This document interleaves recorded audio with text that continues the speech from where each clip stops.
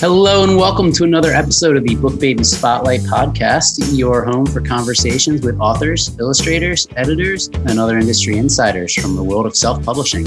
I'm your host, Sam Saddam, joined as always by my colleague, Chad Hinson. Hey, Sam, how you doing? I'm good. How are you doing? I'm doing great. All right, so today we're talking about crowdfunding. Crowdfunding as a concept has been around for centuries. People finding unique ways to raise money is nothing new. But the first major campaign was an effort to complete the Statue of Liberty. Chad, what did you learn about that? Yeah, so apparently the city of New York would not allocate the proper funds to finish the Statue of Liberty way back in 1885. Publisher John Pulitzer used his newspaper, The World, to raise $100,000, which today would be around $2 million, by putting crowdfunding articles in his newspaper, allowing the city to complete the Statue of Liberty. Interesting. It must be really easy to raise funds when you have such a public pulpit, though. My idea of the earlier era crowdfunding was the town of Bedford Falls giving Jimmy Stewart all the money at the end of It's a Wonderful Life. Of course, today it's mostly online, where platforms can connect people with financial backers all over the world, especially in the arts and music. That's what's really taken off. Kickstarter was founded in 2009, GoFundMe in 2010, right around the same time as Book Baby was emerging. And suddenly the gates are down for creatives who can fund their projects, finding patrons through these platforms. So the director of publishing and commerce outreach at Kickstarter, Oriana Leckert, took some time out of her busy schedule to talk to me about how that platform works. So Kickstarter is a crowdfunding platform where people bring a creative idea to life and backers support that idea with their money and their attention. I'll tell you a couple of things that set Kickstarter apart from the other crowdfunding platforms. First of all, Kickstarter is a public benefit corporation. We reincorporated our business charter in, I believe, 2015. This is a pretty heavy designation. It requires us to consider the impact of everything that we do on society at large. We can never be coerced by stakeholders, shareholders, stockholders to make decisions that would undermine our mission, which is to bring creative projects to life. Everything we do comes back to that goal. It's a really progressive company overall. We donate I believe 5% of our after-tax profits to charities. We are constantly looking at initiatives to support better environmental practices, workplace practices, things like that. So we're the only crowdfunding platform that is a public benefit corporation, and we are specifically dedicated to creative work. You can't use Kickstarter for medical bills, for investment funding, for charitable donations. Every project on the site is bringing a new creative project into the world. We are also the only crowdfunding platform that uses an all or nothing funding model. A lot of people think that's kind of scary. The mechanics of that are that if you set out to raise $50,000 and you only raise $20,000, you get no dollars. It's all or nothing. But for a lot of reasons, it's really central to how our company was set up. It's actually done to protect creators. The idea is that you need to do a really honest accounting of what you need to bring your project to life. And if you have done all your budgeting, worked out your own P&L, factored in shipping and rewards and everything else, and you know that to bring this beautiful book into the world, you need $10,000. If you were to run a campaign and raise, $6,000, now where are you? So while Kickstarter is there to assist, similar to Book Baby, you're primarily running this on your own. It's up to you to find the funders, find the readers, and with anything else online, it tends to be a crowded marketplace. Yeah, I think it was interesting hearing Oriana talk about all the details that go into a successful crowdfunding campaign. There's kind of a pernicious misconception that you can kind of like derp out a campaign without really thinking it through or trying very hard and just wait to be showered with like magical internet money. That is not the case. So you need to be trying. You need to do it, with intention. You need to have a well-designed campaign that you are actually telling people about. Everybody thinks about the funding side of crowdfunding. Not everybody thinks about the crowd, that's how this works. You assemble your crowd. And so 25 backers, that's like a little bigger than your inner circle, your mom, your best friend, your favorite high school teacher, the folks who are really kind of obligated just by nature of your asking them to give you a little bit of money. So you can get beyond that if you have a plan to reach beyond your most inner circle. Your chances of success on our platform are actually quite high. So I also wanted to know what genres perform best on Kickstarter. Anthology projects are always our most successful in any genre. That's, I think, easily explained because the whole point of these projects is how well are you reaching out to your audience. And if you're one person, you'll have one audience. If you're running an anthology project with 20 contributors, that's 20 audiences that hopefully are all being engaged at the same time. So that's where we always see, that's always the subcategory that does the best and has the most successful projects.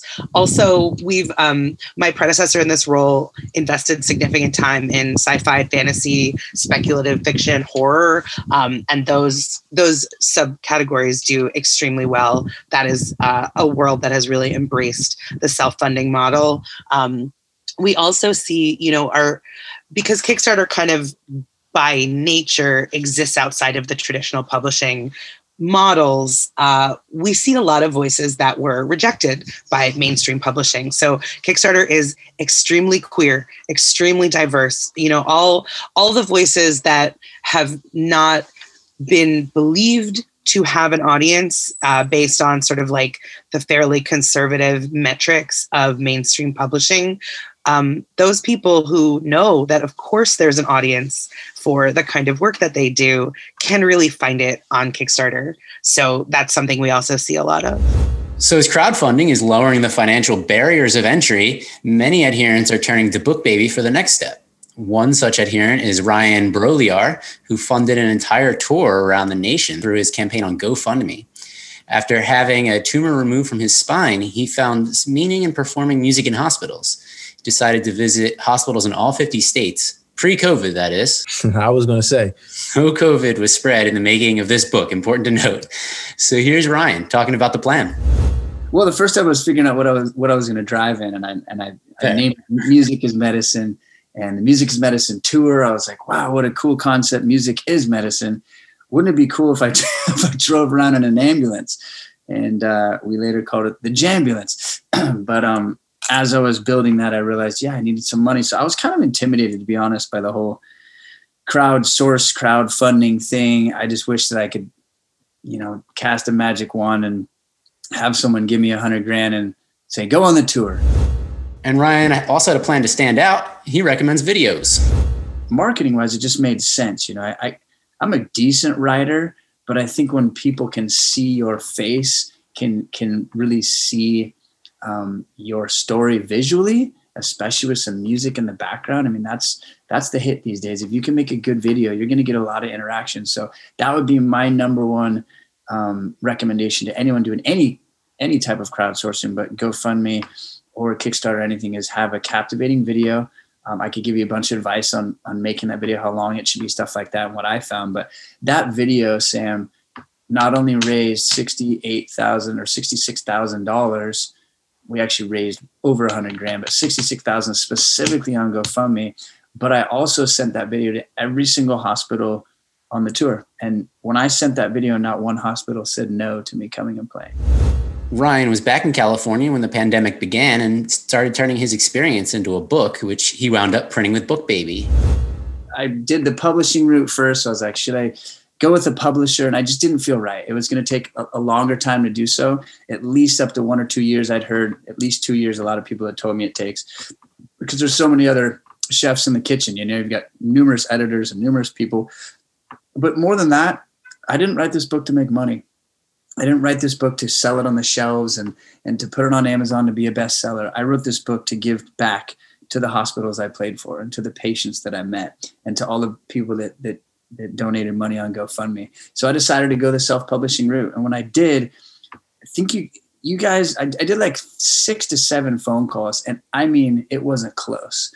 Half of them didn't have a phone number. And if you called, they'd set up an email appointment, which was horrible for me. I'm a person-to-person type of personality, and I want to build a relationship. I didn't feel like I could build a relationship with any of the publishing companies I talked to. And when Christina answered that phone, we were on the phone for 45 minutes. I said, by the end of it, I said, Christina, I don't even care what you guys charge. I don't care. I don't know much about you guys, but my interaction with her and the time that she spent with me was enough. I knew right there that BookBaby was my choice. So, of course, we're focusing only on the publishing aspect of crowdfunding, but it also serves as a major safety line for a lot of people. Yeah, we're in the wake of some unfortunate times, with a third of Asian Americans reporting fear of physical assault due to the wave of hate crimes. Claire Wang wrote for NBC News about how crowdfunding has been instrumental for many nonprofits. Just one example, the group Asians in America raised money for personal safety alarms to help fend off assailants and distributed them in the community.